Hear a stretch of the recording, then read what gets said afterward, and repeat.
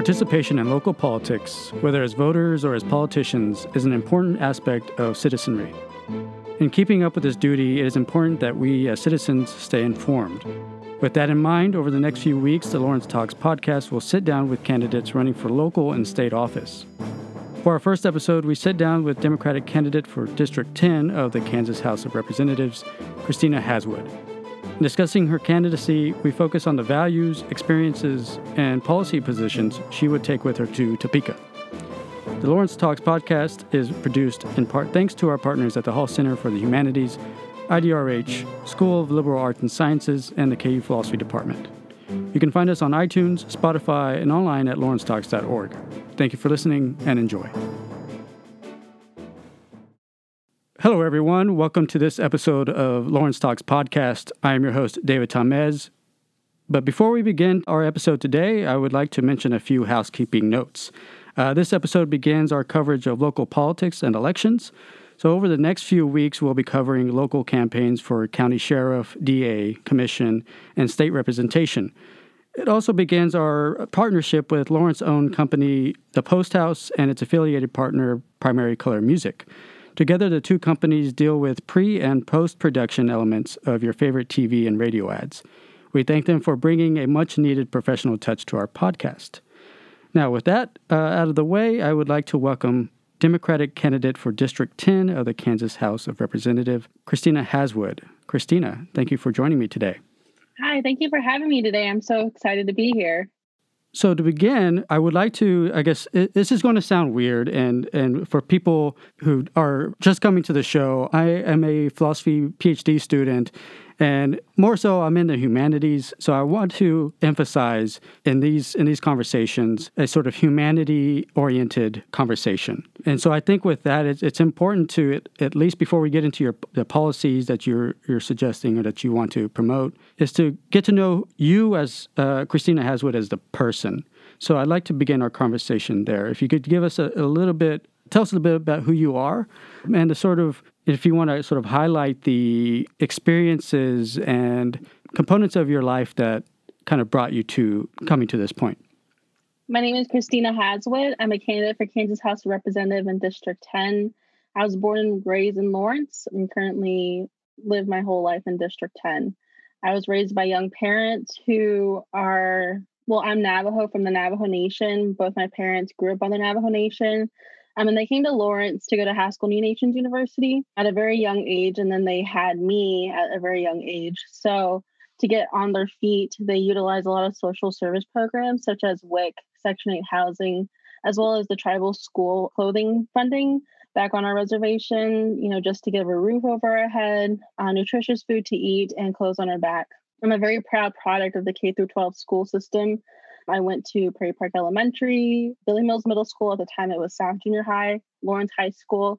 And I as well went to Haskell New Nations University and got my Associates of Science in Community Health. And then went on to get my bachelor's in public health at Arizona State University, and recently just graduated with my master's in public health at the University of Kansas Medical Center, emphasizing in management. A little bit more about me is, during these unprecedented times of why I'm running, mainly because at the medical center, I gotten a 2-year extensive knowledge on Kansas health policy, and being a person of color, coming from a marginalized population, being Native American, we have a unique relationship with the United States government. We're basically impacted by policies before we were born and, after we were born, because we have this sovereign relationship. So I always grew up with this notion of policies will impact my life, and directly with Indian Health Services healthcare is how I've been personally impacted. So I went to the medical center, got 2 years of my master's in public health. And then COVID-19 happened here. And that's kind of around the time when I was approached by a community member saying, hey, Representative Horn is not seeking re-election. Is this something that you would consider? And I am finishing up my last semester. And I thought I wanted to get into politics, but I didn't think it'd become this early. I always thought it would be, I follow the typical career path of going into a nonprofit or into government. I was more interested in how health policies work at the federal and state government level. So I definitely wanted to get into that.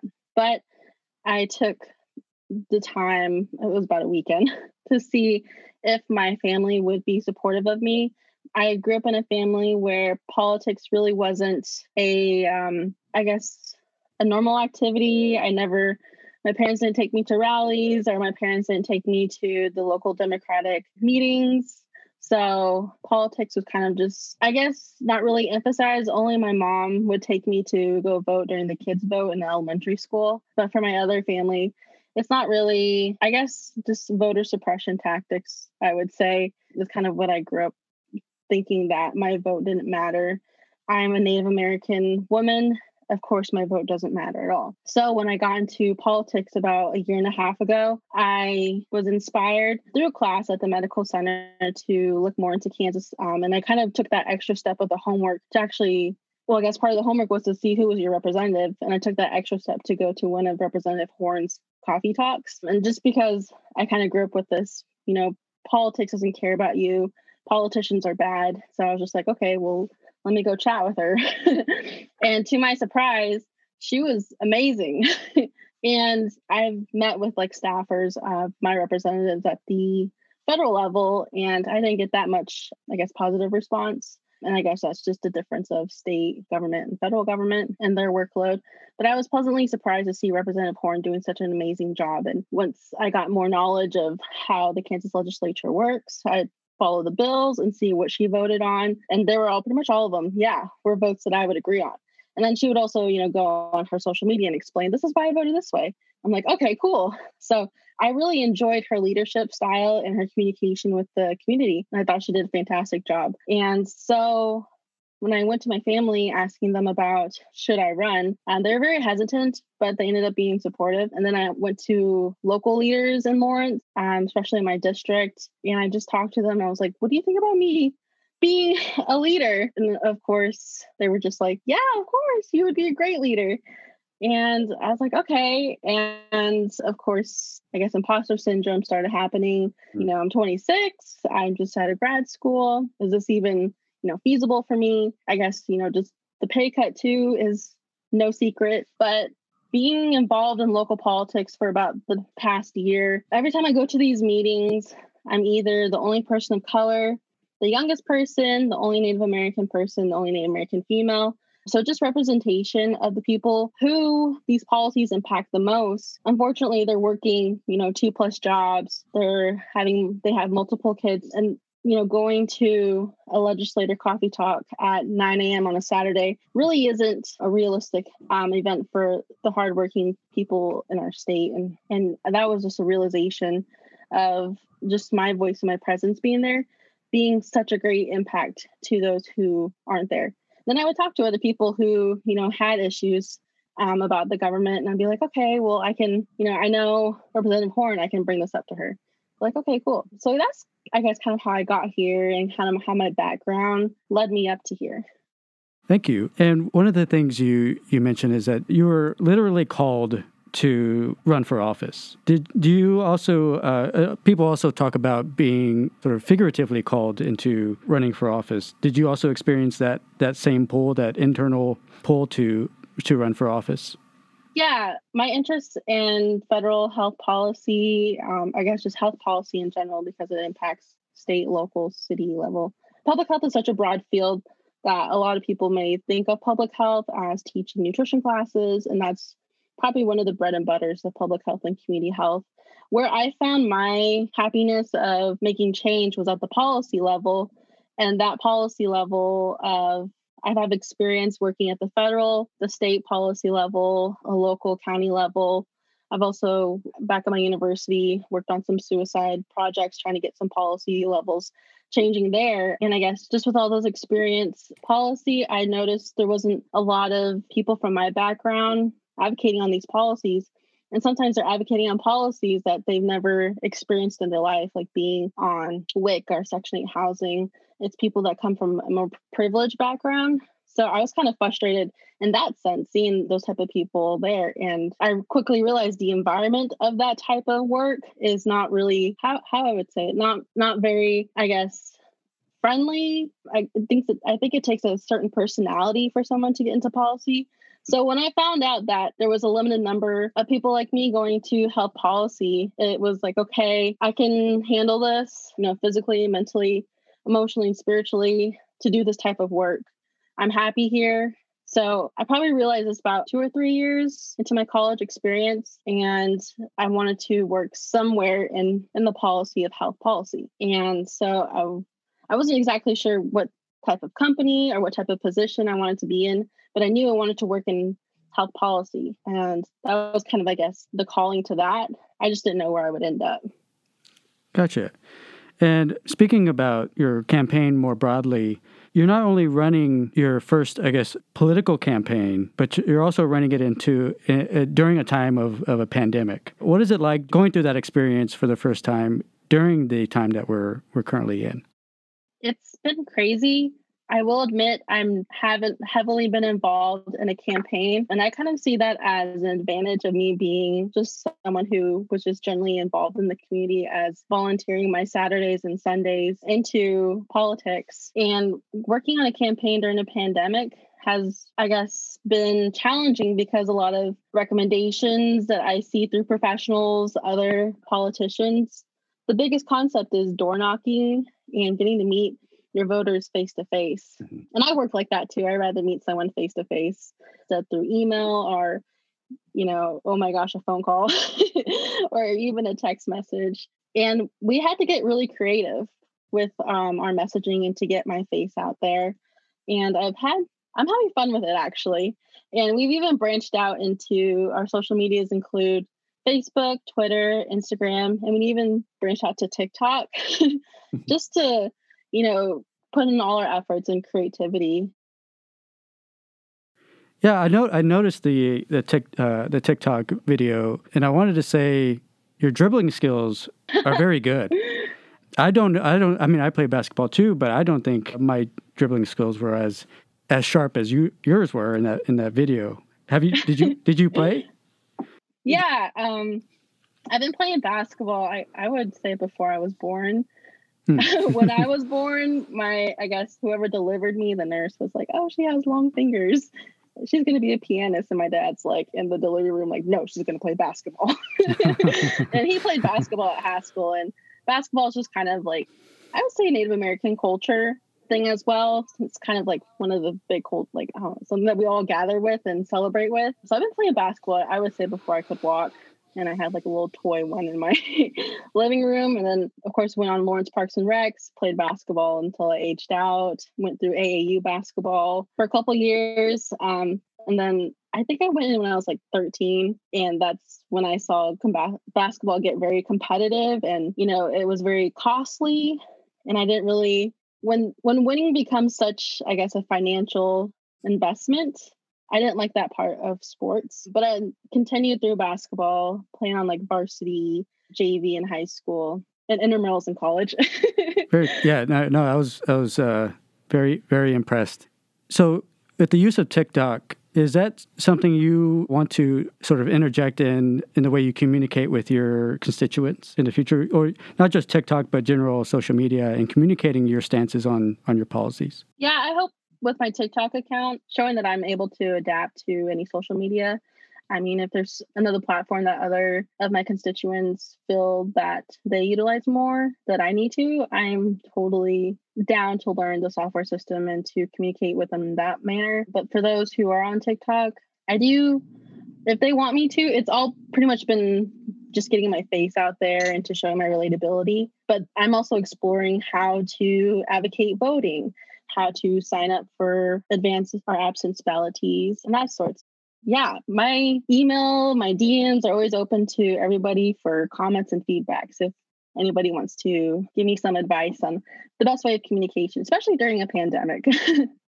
How much are you going to emphasize that the communication of your policy positions to make sure that people are very clear about why you decided one way or another, and being clear about what the reasons for or that went into your decision making? Yeah, that's a very important part. We currently have my website that has the top 6 policies that I feel are important to my community, as well as just voicing it on social media. But I believe there'll be a forum too where me and the other candidates can more take a stance on our policy positions. And I think, all of us doing our research on it is very important. Taking this time to I see a lot of things in the news, events in the news, and I believe it's very important to have that emotional when you see the injustices happening in the world and in our communities, to hold on to that emotionalness that you feel when you read that headline, but to also take a step back and say, okay, how can we bring change to this? What are other communities doing to bring change to this? Because this is not a unique issue. It's happening, in this city, in this state, and across the country, even around the world. I guess that's just kind of the research standpoint that, I come from too. I'm glad you mentioned justice, because that gets us to a question that I think is important to talk about, is because every politician takes to their job a certain idea of what justice is and what it looks like. So I wanted to get your sort of thoughts about what justice looks like for you. How do you know that your policies are doing the right thing? For me, justice growing up has always not been served, I would say. Being Native American, our statistics are, lowest for quality of life, highest for, cardiovascular disease, and what's being done to it. And so I come from a background where justice doesn't really feel like our voices are being heard. And the way I would define justice, it's one word that has a lot of power to it. And I even struggle finding like a sentence of a definition, but some words that I believe justice is fair, equality, what's right morally and ethically, human rights. And then the way we see justice in public health is equity, is a term that we usually use. There's an illustration, I'm sure you've seen it on the internet, where there's kids looking over a fence and they each have boxes that they're standing over to look over the fence. But if we give everybody the same size box, not every kid is the appropriate height to look over the fence. We have to give some kids a taller box. Some kids need a shorter box because they don't need to go above the fence. We just need to get them to look over the fence. So that's kind of how we define justice too in the public health field. This next question is about values. Politicians might be tasked or thought to be tasked with connecting their policies with the values of the community. What do you take to be the values of Lawrence and Baldwin City, or collectively the general area that you'll be representing, and how those link up with your policies? I think our values really shine during this unprecedented time when schools shut down, when the swimming pool shut down for the summer. And we all came together as a community for programs such as passing out meals during lunch hours. I know I've personally volunteered during when USD 497 or USD 497 did their free meals program, as well as Baldwin. I helped pack lunches too. And I believe these values of compassion is what's really important right now, especially when we see that our unemployment rate just keeps climbing. Our economy is struggling to get back to where it was before. And personally, like my family has been impacted where my father's currently on furlough and my brother's planning on his furlough in a week. And my mom's job has been encouraged her to take a paid vacation. So coming together with a community just to, even make masks for the community has been really important. And just having that community strong sense. I believe honesty and respect is definitely big values in our community. Respecting each other and our diversities and differences. It's Pride Month this month, celebrating, those who have felt for a very long time not a part of our community, and as well as people who are disproportionately affected by the criminal justice system. Unfortunately, a lot of these, like the pandemic of COVID-19, bring people together. Other values, I guess, could be accountability. We're all pretty much focused on the injustices of the police violence, the jail expansion being another big topic, mental health and behavioral health. Do we want to criminalize poverty, or do we want to be more of a rehabilitation? Yeah, and I guess justice and equity as well. So I want to now sort of pivot towards some of your policies specifically, and one of them the first one that's mentioned on your issues page it mentions the recent move by the Kansas State Legislature to limit the powers of Governor Kelly, or the governorship, generally speaking, in responding to the pandemic or responding to public health crises in general.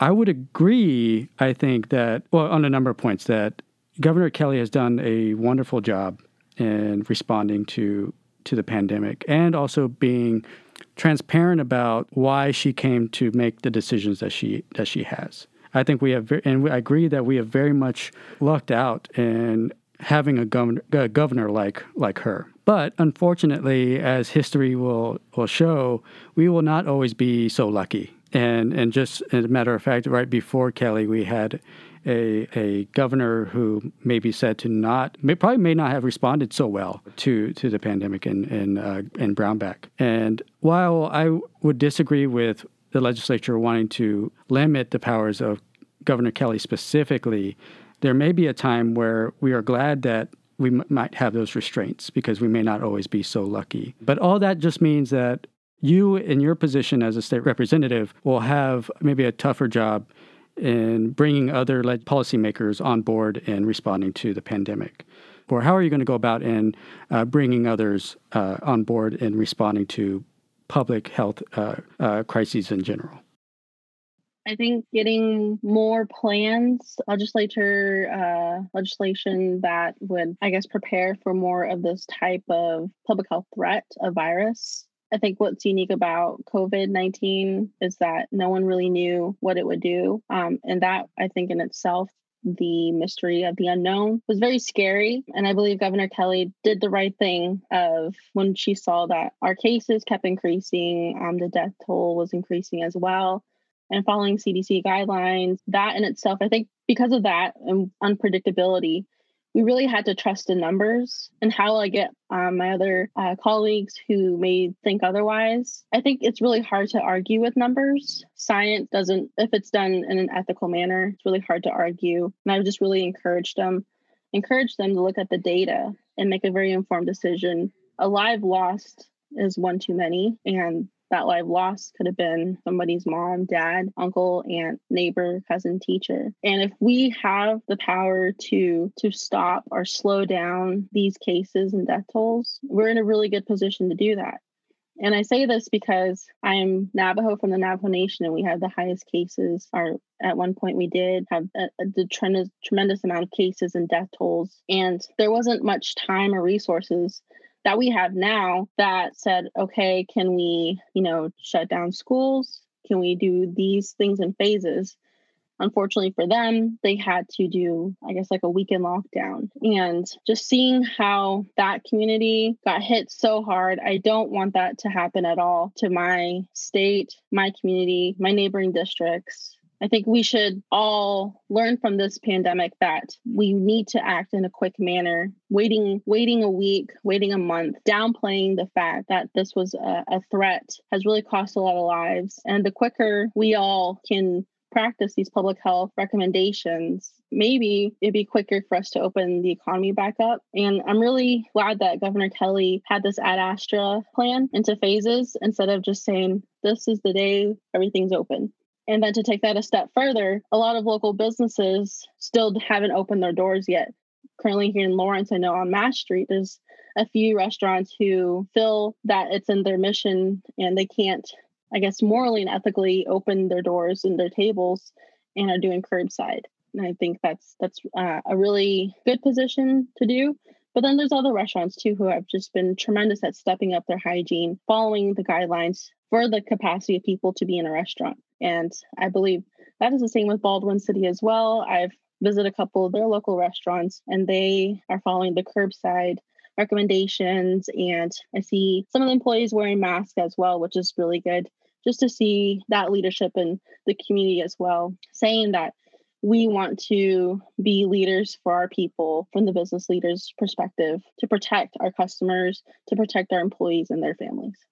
And this next question is, I was rethinking how to ask this question because I don't want to sort of give away what your future strategies are going to be in terms of working with other politicians or working with people from across the aisle. But it's this question about compromise. And in politics, the old saying is that much of politics is about compromise. And as much as you can, what are some of the things that you may, or you can answer it this way, is what are some of the things that you may not be or find yourself able to compromise on? What are some things that just can't sort of get you to move to the other side?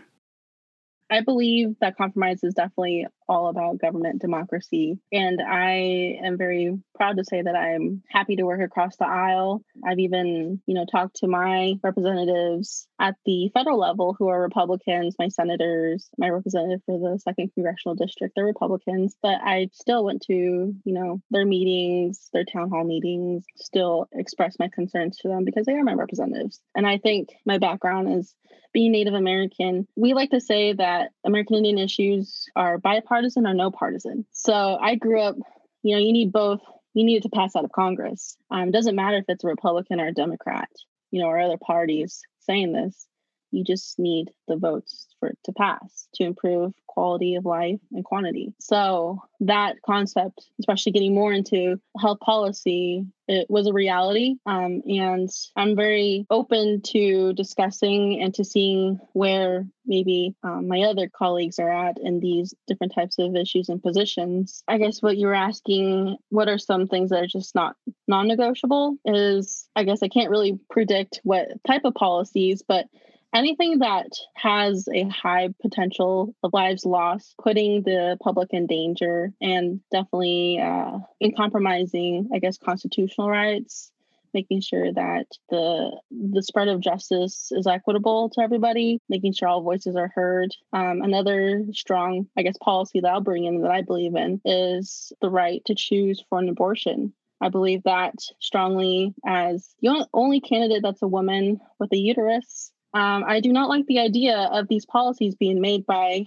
men and, particularly people that don't come from this low economic status that I grew up in. Like I received my health care from Indian Health Services that's ran by the federal government, which you could look statistically, the per person is lower than the per person they have for prison. I come from this background that, those type of decisions where I'm marginalized, I don't understand why, us as people were not making that decision, or we had representation, or we had an opportunity to voice why we did or did not want this policy to go through. One of the programs that you've actually participated in that I thought was pretty interesting, and wanted to make sure that you could speak to it and further give voters an idea, because even though you are young, you do have quite a bit of experience in politics and political thinking in general. And one of those programs that you participated in was Native American Political Leadership Program. So I wanted to, I guess, have you discuss that a little bit and how much that's also contributed to your political thought, or at least political experience, because it's not like you haven't been in a position of thinking about what policies to pass and what's good for a given community. This seems like a type of program that puts you in that mindset of thinking about policy in general. Yeah, the Native American Political Leadership Program, NAPLP, was a great opportunity that I'm very thankful to have. And I worked at a nonprofit, and I got to work with their congressional director. And this is kind of where my interest, this is really why I applied for this opportunity, is because I wanted to see who is at these tables that everyone talks about. They say decisions are happening at the table, and for your voice is not at the table. I'm like, okay, take me to the table that you guys keep talking about. So luckily, that was really much the main reason why I applied to this internship, because I know past interns got to intern for their congressional representative. At the nonprofit level, they provided more of a flexibility, where I saw that if I was a congressional intern, I really would have to work on, I guess, outside of health, which I just really wanted to have a more focus on healthcare. So at the nonprofit with the director of congressional relations, I finally got a seat at the table as an intern, of course, and seeing how and who are these people that we advocate towards. And to my surprise, they were pretty much my age working on the Hill. They were all fresh out of undergrad, political science majors, and they were all pretty much active in their own local state, Democratic Republican Party, or they canvass or they campaign for so-and-so.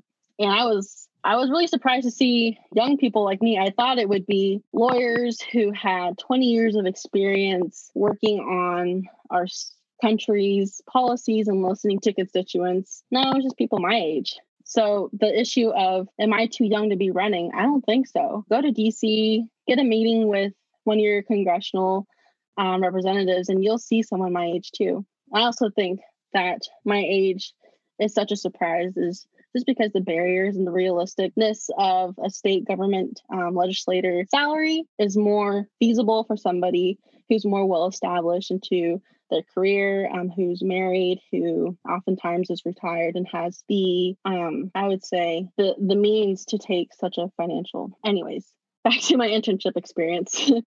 Yeah, so I got to see that side of that. And with the other interns that were congressional interns, they had really cool internship duties. But one of the things that they kind of noticed what I was doing more of an impact at a nonprofit level.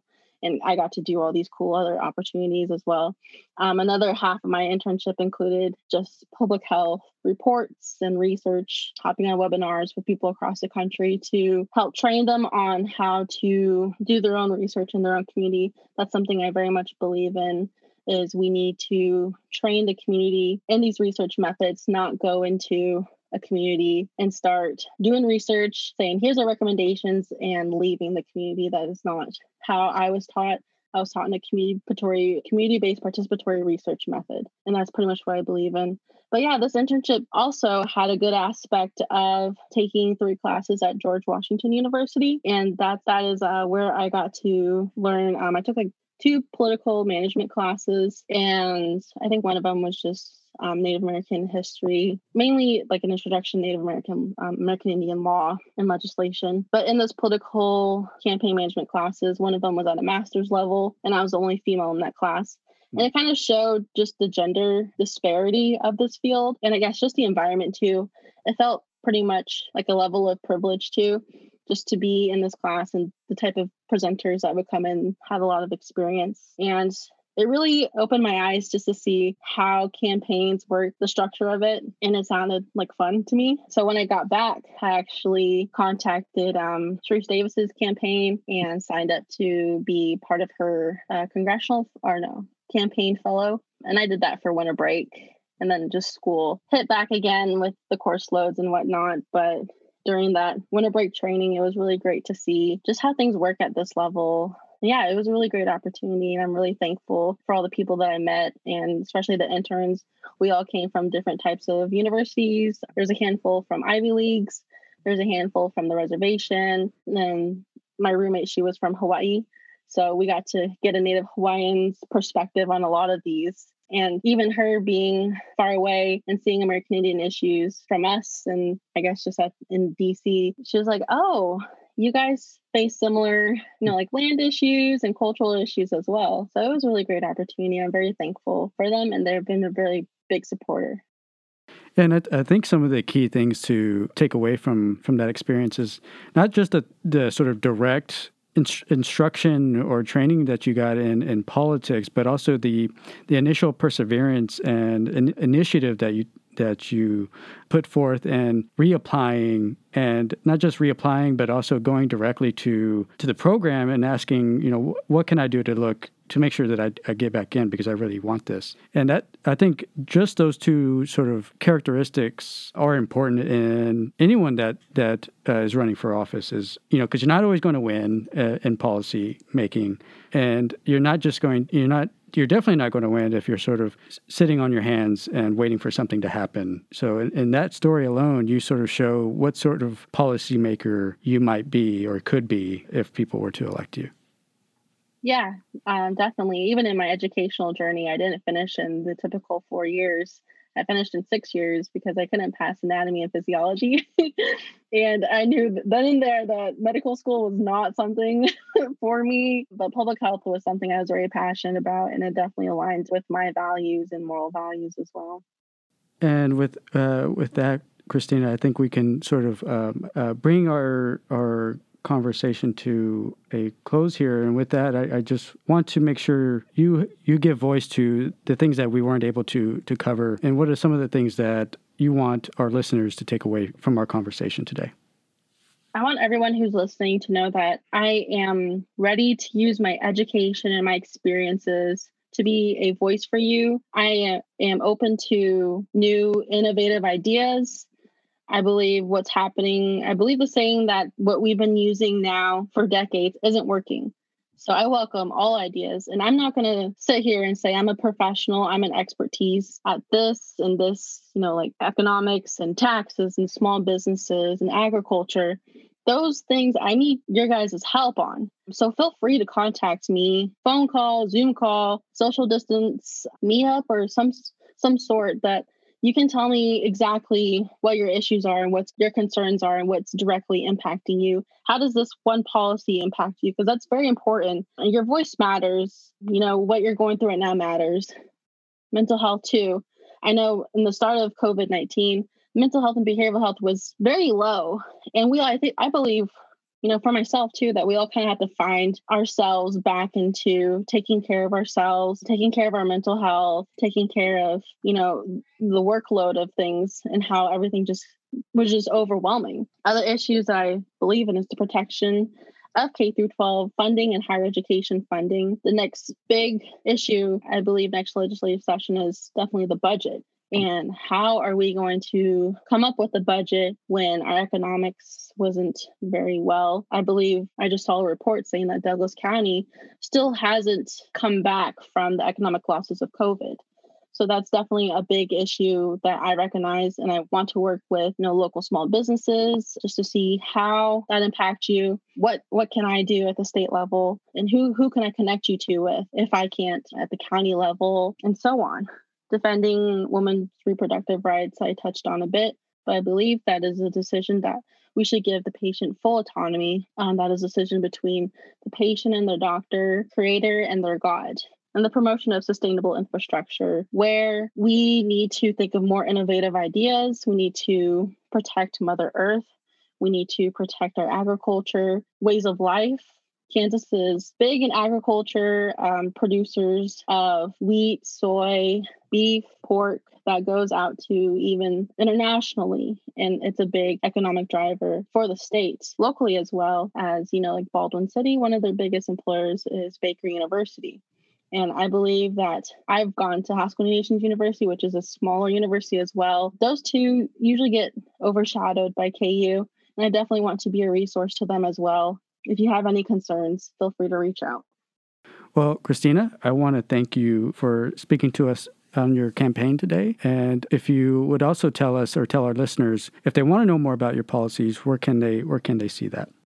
Yeah, we have a campaign website at haswood4kansas.com. That's Haswood, HASWOOD, for Kansas, KANSAS.com. I have campaign social medias, Facebook, Instagram, Twitter, and TikTok, all at the handle of Haswood4KS, Haswood Forks, if you will. If you want to email me, I'm at Christina at haswood4kansas.com, and that's Haswood, HASWOOD, FORKANSAS.com. Well, again, thank you for sitting down and having this conversation about your campaign with me today. Thank you. And with that, I would like also again to thank the Post House for being our host today, and also our partners at the Hall Center for the Humanities, IDRH, KU Philosophy Department, and the College of Liberal Arts and Sciences. And thank you all for listening, and we'll see you next time where we'll be speaking with another candidate running for local office.